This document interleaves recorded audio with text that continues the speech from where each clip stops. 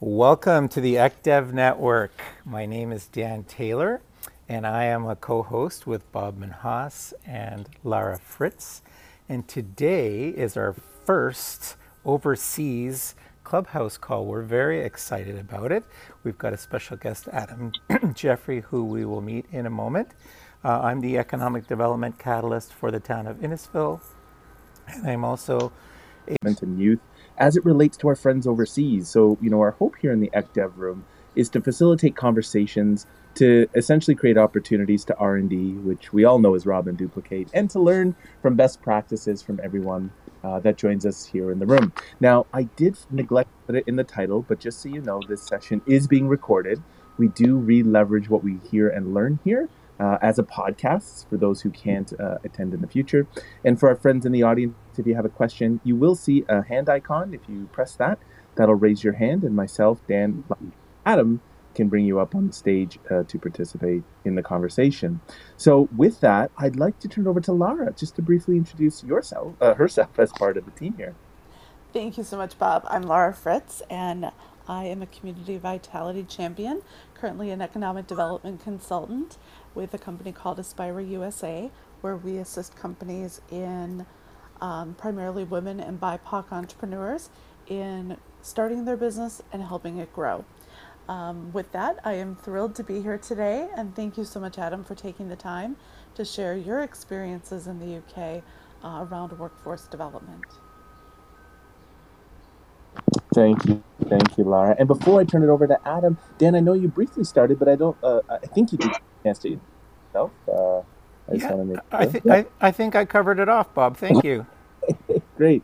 Now, with that, Adam, I'd love to invite you to share all of the amazing knowledge that you're bringing here today. So maybe we can start, Adam, with a brief introduction into what does the workforce development landscape look like in the UK? Do you mind if we start there?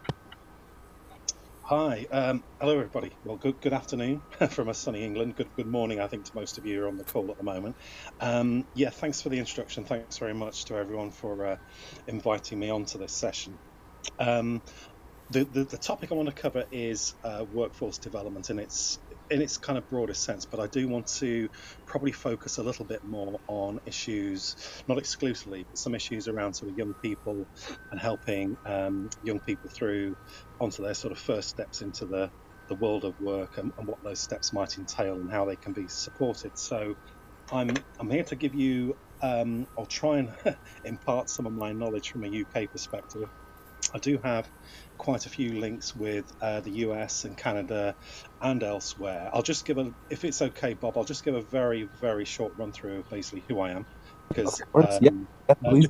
just to introduce myself, just a very quick flyby in terms of my background. But yeah, so I'm based in the closest big city to me is Nottingham, which is probably most famous for its associations with Robin Hood, but it's in the East Midlands area or region of the UK, of England. And I've basically been working in economic development arena for, crikey, it's 34 years now, so it's quite some time. 9 years of that was working in public sector roles. So I've worked for 3 different economic development agencies as such, in local government or sort of civic governments, working at Nottingham City Council. I've worked in the UK civil service on a major urban regeneration programme back in the 90s, and also for an urban regeneration partnership following on from that. But for the last 20 years, I've been running my own economic development research and evaluation consultancy company, mainly doing work for local, again, the types of organisations I used to work for, really. So government, local government, economic development partnerships, but also for universities and quite a few non-profits as well. My links into all of this is really comes about, I guess, 4 years ago. I started looking into, I guess, what kind of links there may be between sort of the UK. I was particularly interested in the US and Canada, and building some links on the economic development side of the work I did. And in a roundabout way, I got talking to somebody who was on the International Economic Development Council's committee, a committee member, who suggested I take a a big step forward and sign up to join IEDC and come to Toronto, which was in, I think it was September 2017 when IEDC held its annual conference there.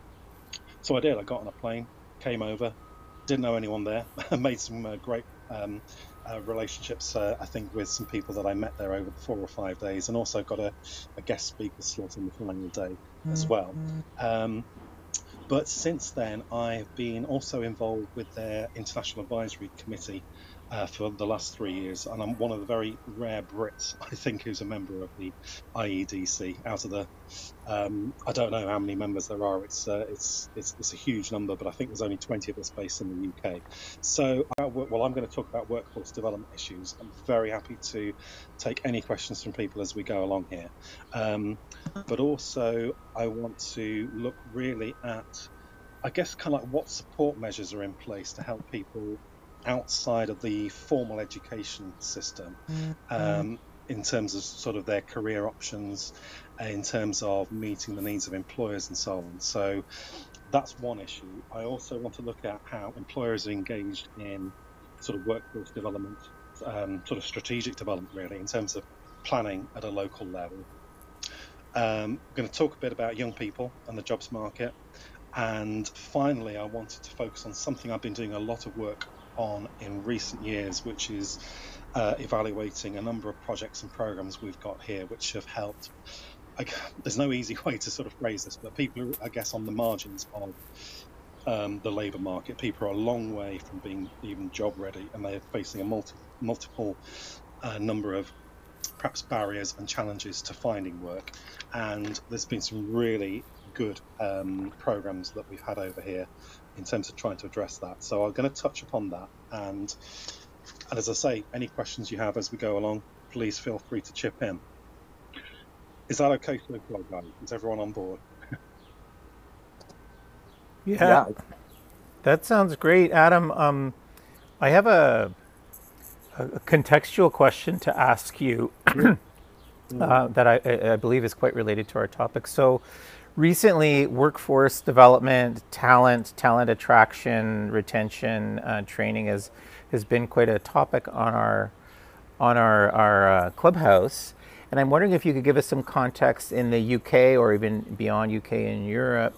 What is the workforce scenario? So what I'm hearing here in North America, and I'm going to say COVID is adding to it, but I think it's beyond COVID, is that there's actually a talent shortage, and it's skilled talent shortage, like broad, like white collar trades, etc. And I'm just wondering if you could share the context in the UK as part of your discussion, if that makes sense and if that fits. Thank you. I'm done speaking. Thank you, Dan. Yeah, it's been, I'd say, well, so we also have, we share a language, and we also have, we have language barriers, I think, don't we? Because and I'm very mindful that I try not to use too much of jargon or go into too many UK-based programs to confuse people. I want to keep things at a sort of fairly plain English generic level. But so workforce development, for instance, isn't a phrase actually that it's being increasingly used. We tend to use things like employability and skills plans, skills and training kind of strategies and so on, but it amounts to the same thing. That topic has been, I'd say, quite a hot topic for quite some time, really. And some of the context I was going to give you was that sort of prior to COVID-19 sort of kicking in, we had in the UK our unemployment rate down to, I think it's about 3.8, 3.9%, which was the lowest it had been since the early 1970s.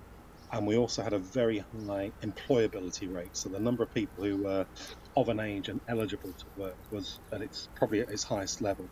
And obviously, sort of since, well, there's a couple of things obviously affecting us. Since then, we've gone through a Brexit process, which I'll come back to briefly, but also the COVID situation. And unemployment rate's gone up, probably not as much as people feared at the moment. It's at 4.8% at the moment. But we do have some skill shortage issues, which is kind of like the main point I think you're getting across. That issue has been ongoing. I think The big question mark we've got is that we've had, and I'll say this how I take it. I think we've had a pretty generous government support package in place throughout the COVID period for the last 16, 17, 18 months now, which has supported people of an employee status, as well as some people who are self-employed too. But it's basically paid out up to about 80% of their salary to basically to keep them with their employer, even though they weren't able to fulfill the work because, obviously our COVID restriction rules, although they are easing up, put a lot of businesses into a position where they couldn't open the business. So I think that maybe in a few months' time, that might really kick in, because when that program comes to an end, I think our unemployment rate, it may go on. We feared it would go on a really sharp increase. I think that may be a bit less than we think, because we've also, as I say, we've got a lot of job vacancies floating around in our labour market at the moment. And added to that, as I say, with the Brexit situation, is that it's easy to make generalisations about this. I think one of the big fears was that we would lose a lot of EU citizens who came to the UK, particularly ones who do seasonal work, so working in the agricultural sectors and also in the hospitality sectors. And hospitality's obviously had a really big hit. But hospitality is starting to reopen its doors and is looking for new workers. But we've probably got less of a pool of labour that we would have been sort of, shall we say, a smaller pond to fish in, or employers have, than they had before.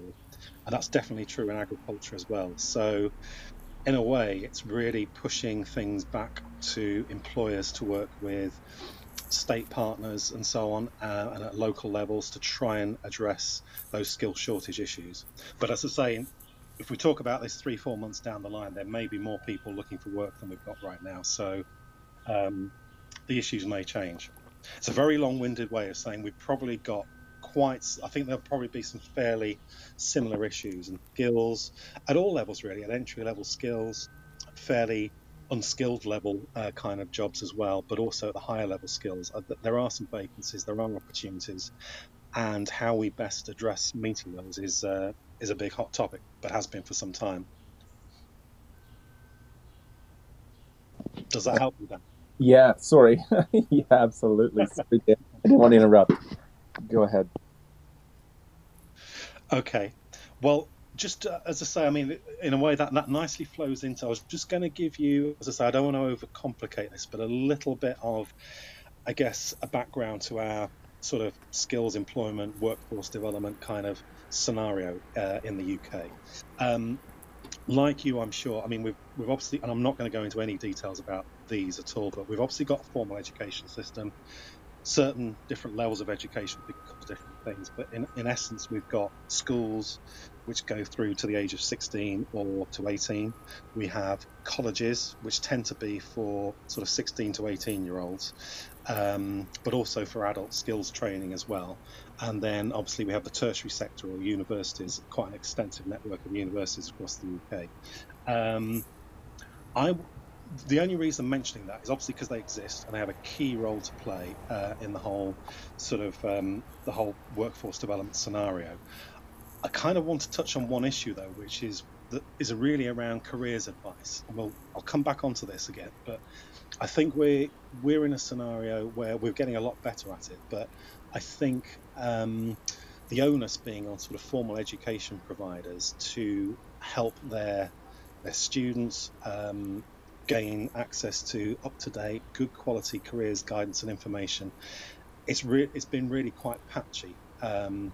And as I say, we are getting better at it. We're linking it a lot more directly with employers' needs and putting in place, there are certain things I'll talk about in a moment about how we're doing that. But it's really just to sort of that link between the formal education sector and the world of work in terms of how to advise particularly young people through what the options are, what the opportunities are going to be, what skills they might need, what's available on their doorstep and what isn't. And putting in place sort of personal action plans to meet that is something that we're definitely getting better at, but really is an area where I guess, for the topic here in terms of where the economic development community can come in, is definitely something which plays to the strengths, I think, of those with an economic development kind of background. Two key government departments, and this is where things will differ. Again, try not to overcomplicate it. We have two main, and this is at state level, sorry, this is at federal level. So our UK government has two departments with responsibility around this. We have Department for Education, which is kind of, the name's on the tin, I guess, in terms of what that's about. But they are important beyond the education system in terms of being a provider of information, advice and guidance to people actually from the age of 13 upwards through something called the National Career Service, which people can access. They're also very big on promoting, this is sort of government-backed scheme, but apprenticeships, which have become much more, there's been a much stronger push towards apprenticeships over the last sort of 5 to 7 years than there has been previously. And also something we've introduced called T-levels, and all that T means is technical, but I think we're acutely aware as a country that we've really pushed universities. The university sector probably takes now about 50%, I think, of school leavers go into the university system. One thing that's probably suffered a little bit as a result of that is the focus has been a bit away from sort of technical, not just manual skills, but technical skills, and playing to the strengths of perhaps our sort of local kind of community colleges and things like that. So there's quite a push to sort of change that balance a bit, if that makes sense. The other department is called the Department for Work and Pensions. They're really important in two respects, really. They're the place you go if you're on benefits or welfare, I think you might call it, and you physically have to go in there to sign on, and you'll get questions about obviously your circumstances. And I don't know how regular it used to be. You have to go in every 2 weeks, but that is also the place you go into something called a job centre. So there's a network of job centres. You might have things called career centres, but it's a physical hub, and we have a number of these dotted across the country where you go in. Traditionally a place where you would look for, certainly in pre-internet days, one of the key places you'd go to see what jobs were being advertised, and you would from that be able to make contact with employers and so on. Obviously in internet, in the day we're in now, a lot of people will use that, but if you are claiming welfare, you do also need to go in quite regularly, and you'll be asked what jobs you have applied for. Have you got your resume up to date? You need to be seen to be active in your job search, I guess. So, but they're a very key part of the network, are our job centres. The other little strand to this is something called the Careers and Enterprise Company, which has been running for about 5 or 6 years. And this is something which really comes back to that point I made about that patchy careers advice for young people in schools and also in colleges and so on. But this is, I think, has been a real benefit and will grow as time goes on. But it's basically a government supported setup.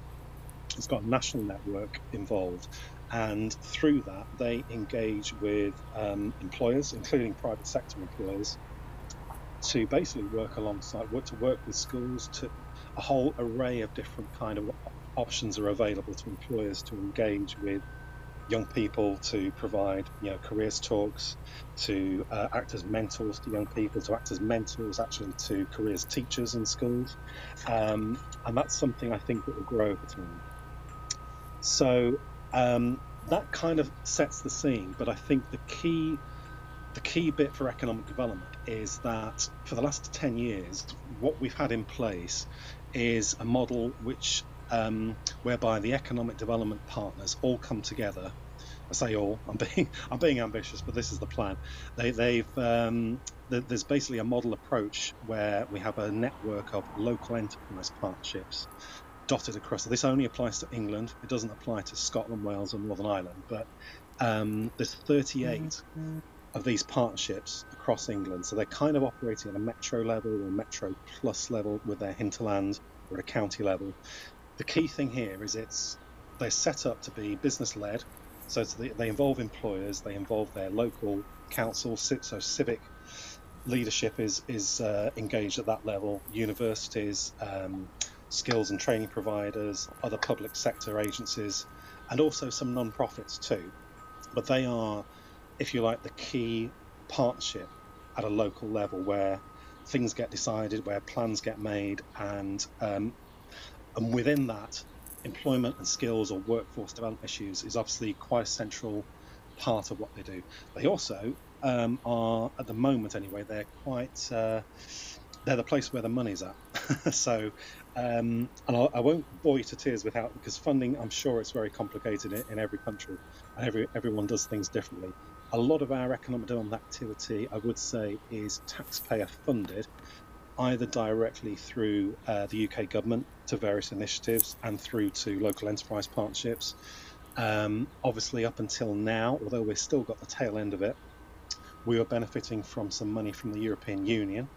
Obviously, some people would argue that we paid into it and we were a net contributor to the European Union's budget, but also we got something back, and a lot of that money went on training and skills type activities.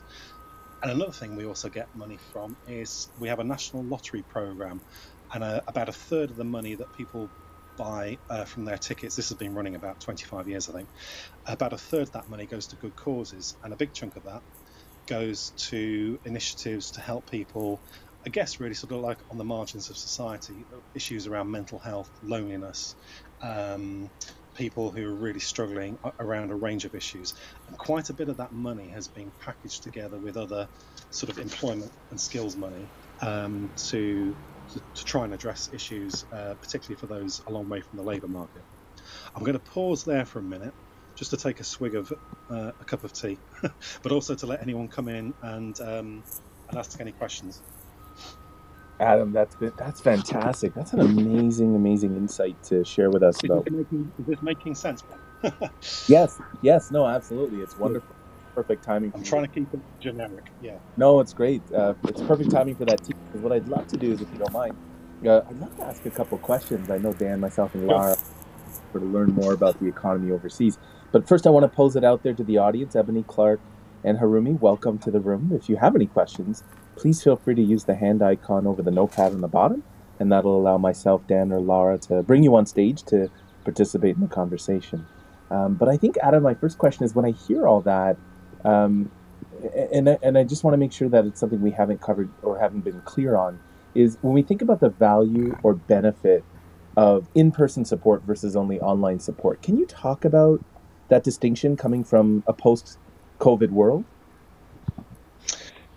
Yeah, absolutely, Bob. I think, well, one point I forgot to make in my presentation so far to you is that I'm obviously sort of, there's people who will, how can I phrase this? There are people who will find their way in the jobs market either through their own sort of, their own attitude, their own abilities, perhaps through sort of family support, maybe, if you like, a sort of light touch connections or advice and support that they may need. So I'm kind of like, in terms of that's great. But I think what I wanted to sort of focus on was parts of the system that are designed to help people who need a bit more support and some who need a lot more support. So kind of really where the economic developers of this world, and if you like, where we can intervene, but in a constructive, positive way. And so I think I'm prompted by this online, in-person sort of question, really, because some people are absolutely fine. I mean, obviously the jobs market, certainly here, and I'm sure wherever you are, is very much now centered around websites, web portals, social media. The days of there obviously are still sort of jobs that are out there that are word of mouth. There are and are not advertised at all. But as I say, sort of pre-internet days, most people would go to places like a physical place, a job centre, or they look in their physical newspaper for job vacancies, and they would submit their resume, or they probably write in handwriting a covering letter. So obviously, with things moving much more online, that's great, and people have access to a lot more information, probably a lot more opportunities than before. I think, though, in terms of advice and support, there are people, no doubt, and I think quite a big proportion, I couldn't put a number on it, who really benefit. And it may just be from, an hour or 2 hours of perhaps one-to-one kind of advice and support over 2, 3, 4 week kind of period, to help them through that process, to help someone sit down with them and develop their resume, to help look at their interview techniques, for instance, or to even sit with some people, looking at jobs that are advertised online, but they're not particularly there. It sounds ageist, but I'm of that age too. But perhaps people who've been in a career for 20, 30 years have been made redundant. They're not particularly digitally savvy, shall we say. And the world of job adverts being put completely online is something that scares them, and they need a bit more help. And somebody who can actually sit with them, maybe in their local library or some kind of community centre or a job centre, and talk them through that and help them. I think that, I put a lot, and the COVID's really sort of hit home, I think, hasn't it, with all of us, that things like sort of the digital world can be great and it's opened up loads of opportunities. But I think I'm certainly of the view, and I think a lot of people I deal with on the work front and in a personal life have missed the personal contact. And there's kind of like, particularly if you've got people who have had poor experiences of gaining support, perhaps from their local job centre, if they were bullied at school, if they got a really bad kind of experience from the sort of formal education kind of system, that it takes time to build up rapport and a relationship with someone. I think if you're the person who's offering that support to help Yeah. them back into work. So Here's- I'm big thumbs up to personal support in person. It's not necessary for everybody, but there are people who I would say definitely need it.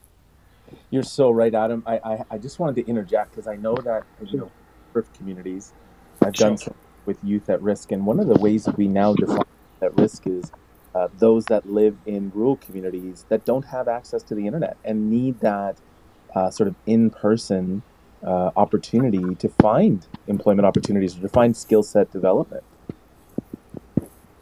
So I think that's really, really important. So I think the question I want to go into really quick before I reset the room, Adam, is when we talk about what sort of the distinction between virtual and live. Let's talk about employers and understand how can employers engage in planning of skill development programs, whether they're virtual or live as well, or even supporting workforce development activities, and especially when we think about nonprofits. I know it's a big question, but I just want you to dissect it as best you can, if that's okay.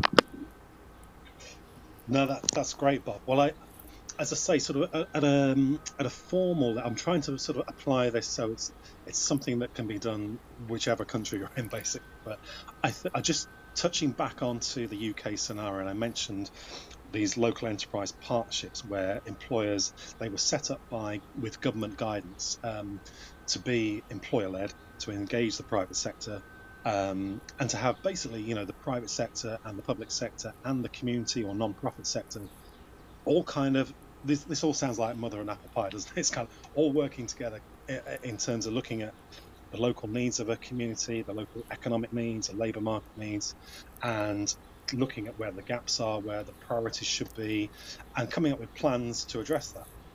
And in theory, that is what they're there to do. And as I say, with local enterprise partnerships, they all have this sort of the focus on workforce development comes through something called a skills advisory panel.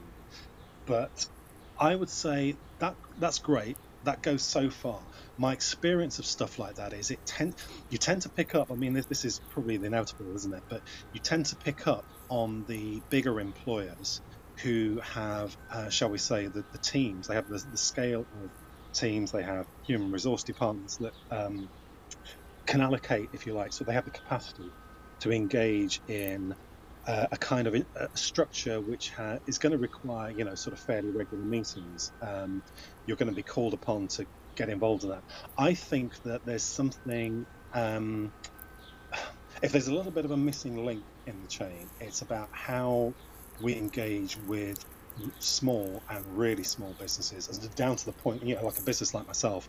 I'm a sole proprietor business. I do quite a lot of active sort of free or pro bono work for non-profits. I've also given my time to various initiatives, sort of because I'm interested in it, and I'm trying to be a business who is responsible and does their bit for the community, if you like, without sounding too pompous. But I think there's something that we can do more of, which is to try and tap into that. But to do it, I think you need to make it as easy as possible for employers. And I don't want to make too many generalizations again, but I think it's very difficult to set up. And sometimes the public sector, it can be great with systems and regularity of meetings, and we can have subcommittees and all the rest of it. I think then if there's an expectation of inviting the private sector into that, and for them to regularly attend and give of their time, and it's not done in a particularly flexible way, I think that's where we end up losing people and losing people's interest. So I suppose in essence, I'm saying you need to work around the employer or particularly business owners' commitments, and that may be doing things a bit differently. It may be having breakfast time meetings. It may be asking a business what is it they can do, as opposed to we've got a project or program, can you help? Which is great too, but I think some of the stuff I've seen over here, which has really engaged all different types of businesses, is where the program is as flexible as it possibly can be. So I'll just give you, for instance, on it may be that I spoke to on a program a couple of years ago. I spoke to a guy who runs a hotel on the south coast of England, and he was approached by a project which was all about helping young people into work in his community. And what he did was he basically gave a talk. I think it was about a 45-minute, 1 hour talk to an invited audience of young people. He didn't have to sort all that out, but it's basically turn up, tell these young people what it's like to run and work in a hotel, and talk more widely also about the hospitality sector. So he did that. I think he had a room of 30 young people there. Some of them, he said, were completely disinterested, which is, it's the way that the cookie crumbles sometimes. But he said some of them were really interesting, and from that, he's got some new staff that came through from it, which he mentored and put through training programs and so on. But he just gave a little bit of time, I suppose, to give something back. Obviously, there was a business benefit too, in that he was recruiting.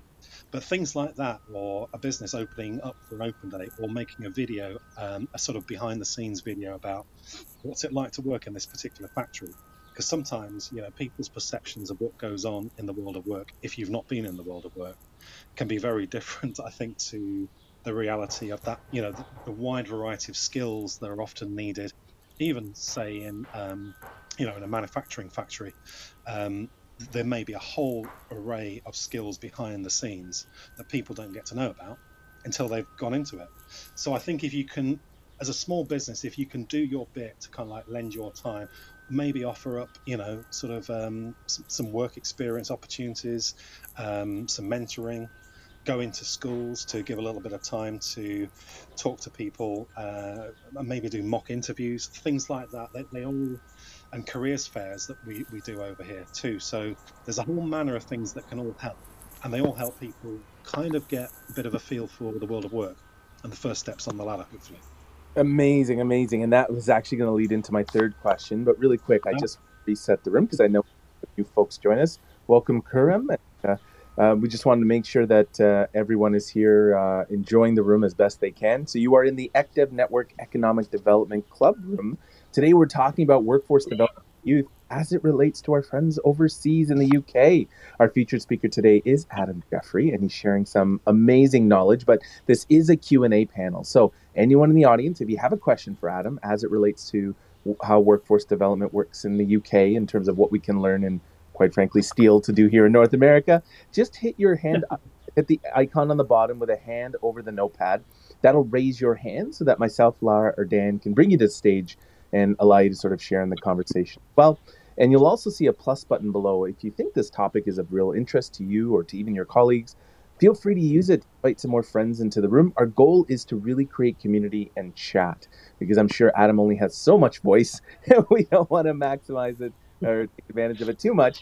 So we'd love to hear from you guys, whether you have a question, whether you want to contribute your knowledge to the workforce development discussion.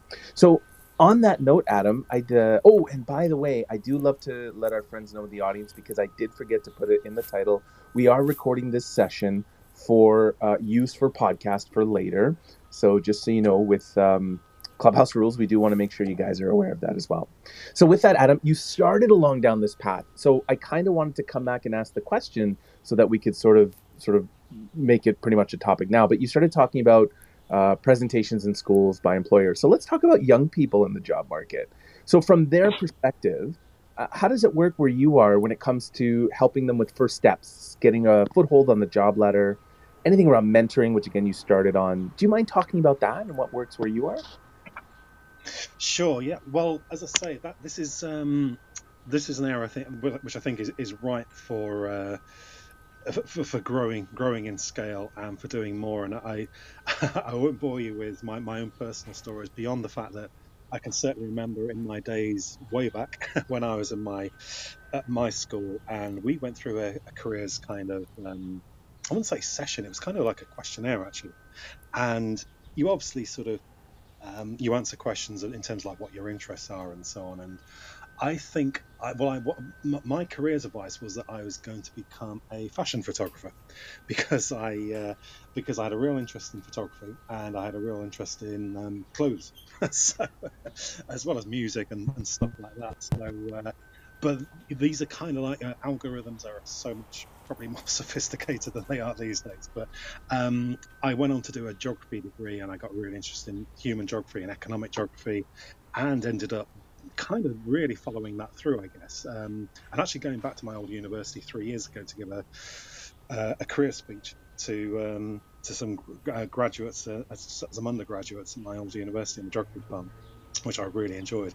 So, but on that topic, I think my point really being that advice has moved on a lot, and mine certainly wasn't the only kind of experience. I think a lot of my age cohort had similar experiences, but at the university too. I mean, the careers advice wasn't that great.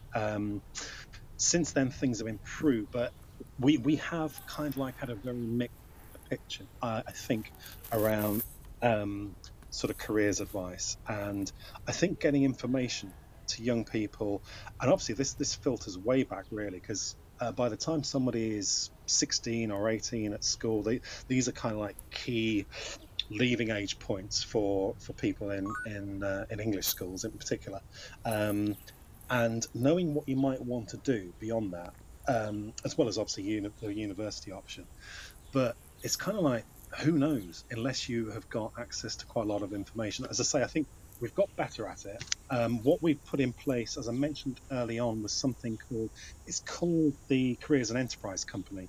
I'm not here to plug them. It's a government supported agency, but feel free to, if you put Careers Enterprise Company England or UK in Google or some search engine, it'll come up and you can find out a bit more about it.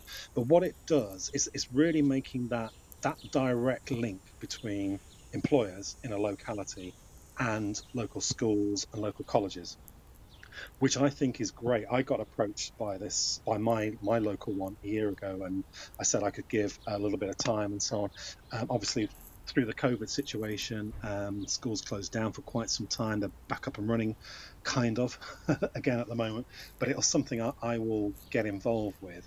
And what they do is kind of offer up. And I suppose this is something to think about, really, but it's that point about being flexible, really, and pushing kind of against open doors with employers, however small or large they may be, who are prepared to give a bit of time to, to help young people gain an insight into the work that they do, the skills that they require, and just kind of and be really pragmatic about it. Literally, from opening the company door, having an open day at a company, and inviting local school to come and see what they do, or providing a member of staff who could perhaps team up with one or two individuals or students, and then act as their sort of occasional mentor, and impart some sort of some skills, particularly around like the world of work. But I think that there's a wider angle to this, which is also about raising aspirations sometimes, because I think, and I've seen it on a lot of programs that I've got involved with, that sometimes people, they don't really know what the opportunities are on their doorstep until they'll have a little bit of a feel for it. But unless they've been really seeking things out, they could do with a little bit more support and information to what is there. And they're usually they'll find that there's actually quite an array of career options available to them that they wouldn't even cross their mind. So I think the world of employers actively working, if you like, with the education system, and which is very much what this careers and enterprise company is there to do. And there have been other initiatives as well, but I think that principle is one really to tap into. And I think there's one other point I'll just make on this, but my experience is that you can look at, I think sometimes it's about finding out, particularly for young people, what is going to be sort of on their radar in terms of what's the spark, if you like, that enthuses them. And they may sort of think, well, I'd really like to do this particular type of work, but I haven't got the skill set and so on. I think employers tend to be less worried, if you like, about the job specific or the technical skills that a young person currently has, because they're probably more interested in somebody, the softer skills, the job readiness, the attitude, if you like, the employability kind of skill set that someone brings to it, I think can be as important as sometimes the technical skills they bring. Awesome, Adam. Thank you. That's a great sort of layout, which is wonderful. Really quick, if you don't mind, I wanted to include Laura and Dan in the discussion. Maybe I'll start with Laura. Laura, did you have a question along what Adam is sharing here today as well? Yeah, I do. Adam, thanks again for joining us today and providing a broader perspective on workforce development. On July 7th, we had a session with Jake Maxwell from Salt Lake City. Salt Lake City has a very low unemployment rate, making it very challenging to find workers. And one of the things that they did with a company out of Switzerland was to create apprenticeship programs. And we know that this is really popular in Europe. So I'd love to get your thoughts, maybe top 2-3 things that a good apprenticeship program should entail. Wow. Now you put me on the spot. No pressure. That's great. Well, I guess the issue, I think, I'm trying, sort of relaying it to what I know of the situation over here. As I mentioned earlier, we've really pushed. I think apprenticeships over here have been neglected for quite some time, really. As I say, sort of and technical skills have been sort of kind of seen as I don't know, sort of a little bit sort of not second rate, but less of a priority perhaps than some of the academic skills and the growth and expansion of universities. That balance is shifting a bit, and I think, and there has been a big push on apprenticeships. It becomes quite and I don't want to overcomplicate this, but we put in UK taxpayers' money is going into a government agency which has responsibility for our apprenticeship program. The world of skills, education, employment, I have to say, over here is complex enough, and I think, it probably is too in the States and in Canada. I think for employers, you need to make it, in terms of how to make these things work, you need to make it as simple as possible to the employer in terms of how they can get involved with it, because I think employers often, they are looking for people, they are looking for talent.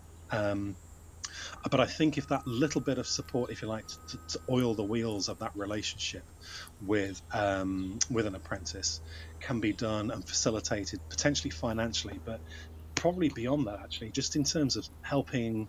And this is where like economic developers can have that kind of role, I think, in terms of trying to, I guess, sort of smooth out all of the terms and conditions that perhaps come with the system in place.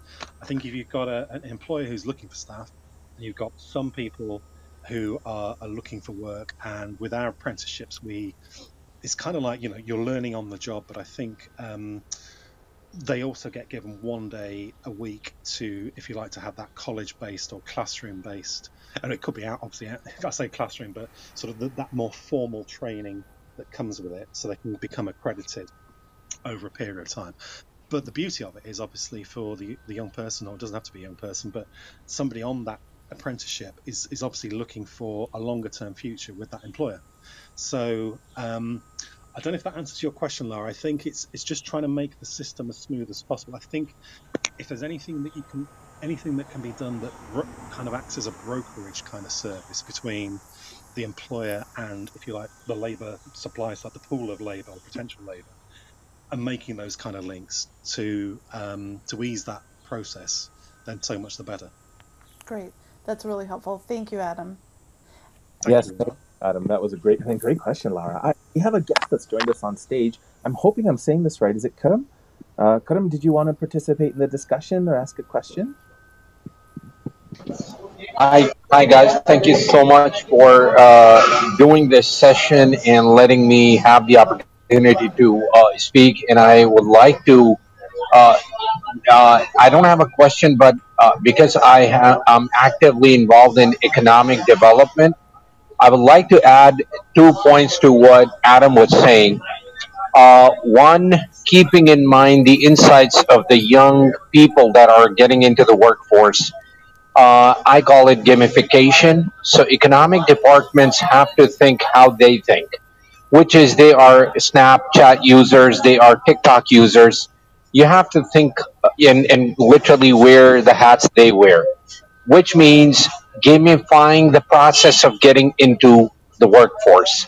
And that could very simply mean, working, especially in that apprenticeship program, uh, dividing it into different levels where it is incentivized for them to, complete different tasks so they are not bored, they're not inundated with information, and then obviously the weight of now becoming part of the workforce, which is going to stick with them forever, becomes, from the get go, becomes heavy on them. So that is one. And I feel using initial training, even on basic soft skills, is highly needed. I do that all the time. I mentor youth, even on the simplest things like resume writing. That is something that I feel is again missing, because I've seen a lot of resumes and there are tons of mistakes when you see that they are applying for jobs, but the resume does not speak of their skills. So I think having sessions from you guys and kind of developing a strategy to gamify the process of coming into the workforce would really, really add value and make it fun for them. So I just wanted to add that part. Karam, that's a really great point, Adam. And I'd love maybe for you to comment on it, and maybe, of course, Lara and Dan, because they, of course, for their communities, they deal with this as well. But, we asked the question earlier about students finding a foothold in the job market, but I don't know that we asked the question of, and we sort of answered it, but do you see a trend of employers creating a more accessible job application process? I don't know if that's the right way to ask it, Adam, but Karam's made some great points about how the youth of today communicate online. Sure. Yeah, he has. Thank you, Karam. That's really on the money kind of comment. I think you've made there.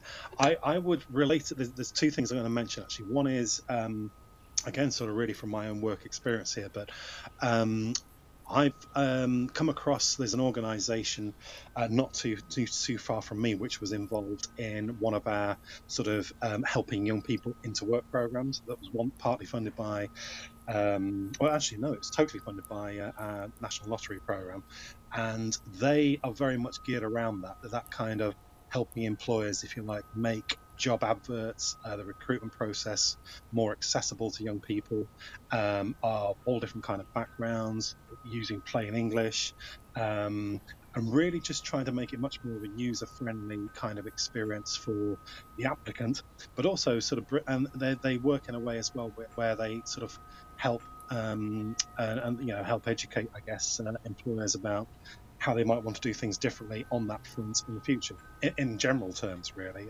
across the board. So that was a very specific kind of thing. They're not a national. It's not a national thing. It's kind of sometimes these things crop up where they obviously saw a gap in the market and went for it. The other thing, though, I would say is that I facilitated a discussion group of young people in a community just outside of London a couple of years ago. Again, on one of these very similar program to the one I've just mentioned, and one of the discussions came up about, well, just what quick step back. This program was across a county, as I say, just the west side of London, where literally everybody who was involved, sort of from schools, colleges, private sector training providers, non-profit organizations that can be very good, particularly from a value for money perspective, but also very good in terms of nurturing long-term relationships with local communities. If you like, everybody was involved in this kind of partnership. It was a very complicated partnership, but and there was some money that was put into, if you like, providing a no wrong door approach for young people to find and gain access to work. So it included everybody that you could think of. And I spoke to this group, and one of the guys there, he said to me, we were just talking about like improvements to that kind of system, because a lot of that it was a mixture of online and in-person support. But he said, what he said was that, he said, if I'm looking for a job, I'll just go on. I don't know if you guys use this, but we use things like Indeed, which is a jobs website. There's various jobs websites out there, aren't there? But it's one of the big ones here. And he says, so if I'm looking for work, I'll just go on that. And if you can, so the point that Khurram was making about TikTok or Snapchat, but again, kind of like thinking of the places that young people go for a variety of reasons. But if it's linked to the world of work, so much the better. And if you can then kind of, so we kind of like wanted to tailor that program, if you like, so it was linked more heavily to job portal websites, where job vacancies were. It was something that they really hadn't thought about before. Again, it's just like another avenue to explore, and I think, but it kind of like puts it back in terms of, putting yourself in the mindset of the person who's looking for work, rather than what often happens, which is we've got some money to do something, and we set up a system, as I say, with regular meetings, and we have this partnership, and that's all great and does stuff. But I think sometimes the relationship needs to be flipped a bit more to what does how are people going to look for that kind of information? What is it they might want? Where would they go? How can we best support them? And look at their sort of personal needs and tailor things in a much more bespoke way than perhaps programs have done in the past. Yes, amazing, Adam. Thank you. Now, it's 10:53, Adam. I know we've only got another second. Don't mind. And again, Khurram, thanks for that question. It was really juicy. It really brought up some really great discussion. But Adam, because I know we're going to close out the room soon, I want to end with a final question, which is really what thoughts, key takeaway points should we be emphasizing? Because we've had folks come in the chat halfway through. Of course, people will be listening to this on the replay. But I just want to make sure before they leave this event or this call or this podcast, what are key takeaways that you really want them to understand about what you're doing in the UK that we could use over here in North America? That's great. Okay, Bob. Well, I would say I've got two or three things in mind, really. I think just trying to sort of, I'm not going to summarize everything we've obviously sort of gone through, but I think there's two or three things that are issues to sort of think about more, or perhaps to sort of push further forward in terms of what could be done. I would say, if I was working at a local kind of level and I had responsibility for economic development in, dare I say it, coming back to Laura's point, Salt Lake City, for instance, I'd be looking at, I think one of the things that needs to be done, and I'm sure this takes place, I appreciate there are things like the workforce development boards, there is economic development is taking place at a whole range of levels. I think linking, if you like, the supply and the demand side of the economic development equation, sort of the labour market with employers' needs, is something, as I say, I think we've got a lot better at in recent years, but I think there's always more that you can do. But I think to come up with a plan, you really need to know, what's on your doorstep. So what are the key sectors? What's your local labour market like? What are the skill sets? Perhaps doing some kind of audit of the array of providers that are there in terms of supporting the education system and the skills development side of things. But I think importantly is building up relationships. I would say this is probably one of the most important things, really, building up those kind of relationships with your local employers as best you can. And that may take time, but I think that will pay dividends, because as well as getting really good intelligence from looking at employers' needs. If somebody says, right, what are the skills needs of my local community for the next 2 to 5 years? If I wanted to come up with a plan of action for that, as well as looking at all the, if you like, the secondary data sets and everything that tells me, I think I'd pretty much also want to go to a number of key employers to find out exactly what they're planning. And obviously, as we've very recently seen, all the best made plans in the world can be jettisoned quite quickly, can't they? But so I think trying to make long-term plans is very difficult. But I think if you want to get a feel for what the skills, the recruitment, the labour market kind of needs of your local employers is going to be, there's no better way than, literally brokering those relationships, building some kind of rapport with them. And I think also then that can help shape, sort of future policy in the local area. And if they've got a kind of a say and a stake in kind of the, how do we best sort of push forward with workforce development strategies in the local area, and they're around that table having a say and being useful to it, and they may get some benefit from it too, then so much the better. I think the other thing is also is trying to involve all the partners as best you can. I haven't really touched on them today. It hasn't really been time, but as I say, I would not underestimate the role of the non-profit sector in this, and they can play a really strong role, and they do over here, in terms of, and sometimes they can be quite niche. There can be some sort of specialist groups at a geographical level or a thematic kind of levels, topic, issue-based kind of groups that are out there that are probably surviving year by year with some fundraising and all the rest of it. But they can be really good in terms of bringing something to the table from the point of view that they've probably already got some good relationships in place with members of the local community. They're working at a grassroots level, so they have a feel for what's going on. And also they can, as I say, sort of play that role in terms of I've seen quite a lot of groups over here that are very good in terms of building confidence, building self-esteem, as well as some skills development activity that they deliver.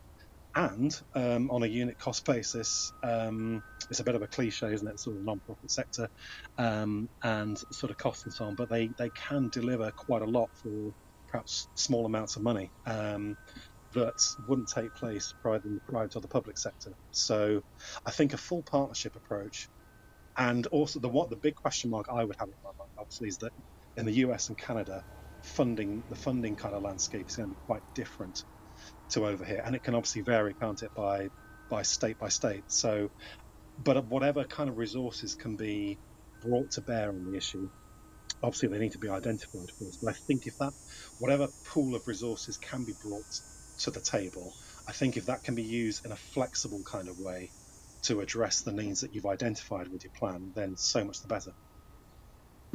Thank you, Adam. Thank you. That's a really, really succinct summary, and that's super helpful. We appreciate it. And of course, we always appreciate our audience joining us for this amazingly knowledgeable talk. Thank you. Before we go, Lara, we've got a session tomorrow, don't we, on supply chain as well? Yes, tomorrow we are back with the second installment of our 3-part series on supply chains. And then next Wednesday, we are going to be talking about cash for remote workers at noon on Wednesday, the 21st. We have David Leeser joining us from Wichita Falls, Texas, and Barbara Coffey joining us from the city of Tucson. Both have created cash for remote workers programs and are going to be sharing their experiences with the development and execution of those programs. So should be a great conversation as well. Thanks, Bob. Thank you, Lara. And Adam, once again, thank you so much for contributing your knowledge and time. I know on the back end, we've talked about how do we make it this sort of a regular series or a regular room where we can continue to learn what you're doing over there in the UK and vice versa. Hopefully we're doing things here in North America that can benefit you guys there. But nonetheless, thank you so much for contributing your knowledge today. Bob, thank you, and to Lara and Dan for inviting me to this. It's been a pleasure. I hope that those who've attended have got something from it. Just really to say, if there are any questions, if anyone wants to know any further details, well, reach out to me in whatever way you wish to. But I'm sure it'd be, if that's okay with you, both Dan and Lara, that they come to you perhaps and pass them on to me. Sure, great. And Dan, did you want to add something before we leave? I just wanted to thank Adam for sharing, and I really enjoyed the talk, and the summary was quite succinct. So I'm looking forward to pushing the podcast out and sharing some thoughts on social media over the next few days. Thanks so much, Adam. Thank you very much. Thank you. Thanks for inviting me. And of course, thanks to our audience, Ebony, Harumi, and Brittany, for staying for the whole event. We always appreciate it. as yourself. So with that, I'm going to end the room in 5 seconds. And we'll see you guys tomorrow. Bye, guys. All.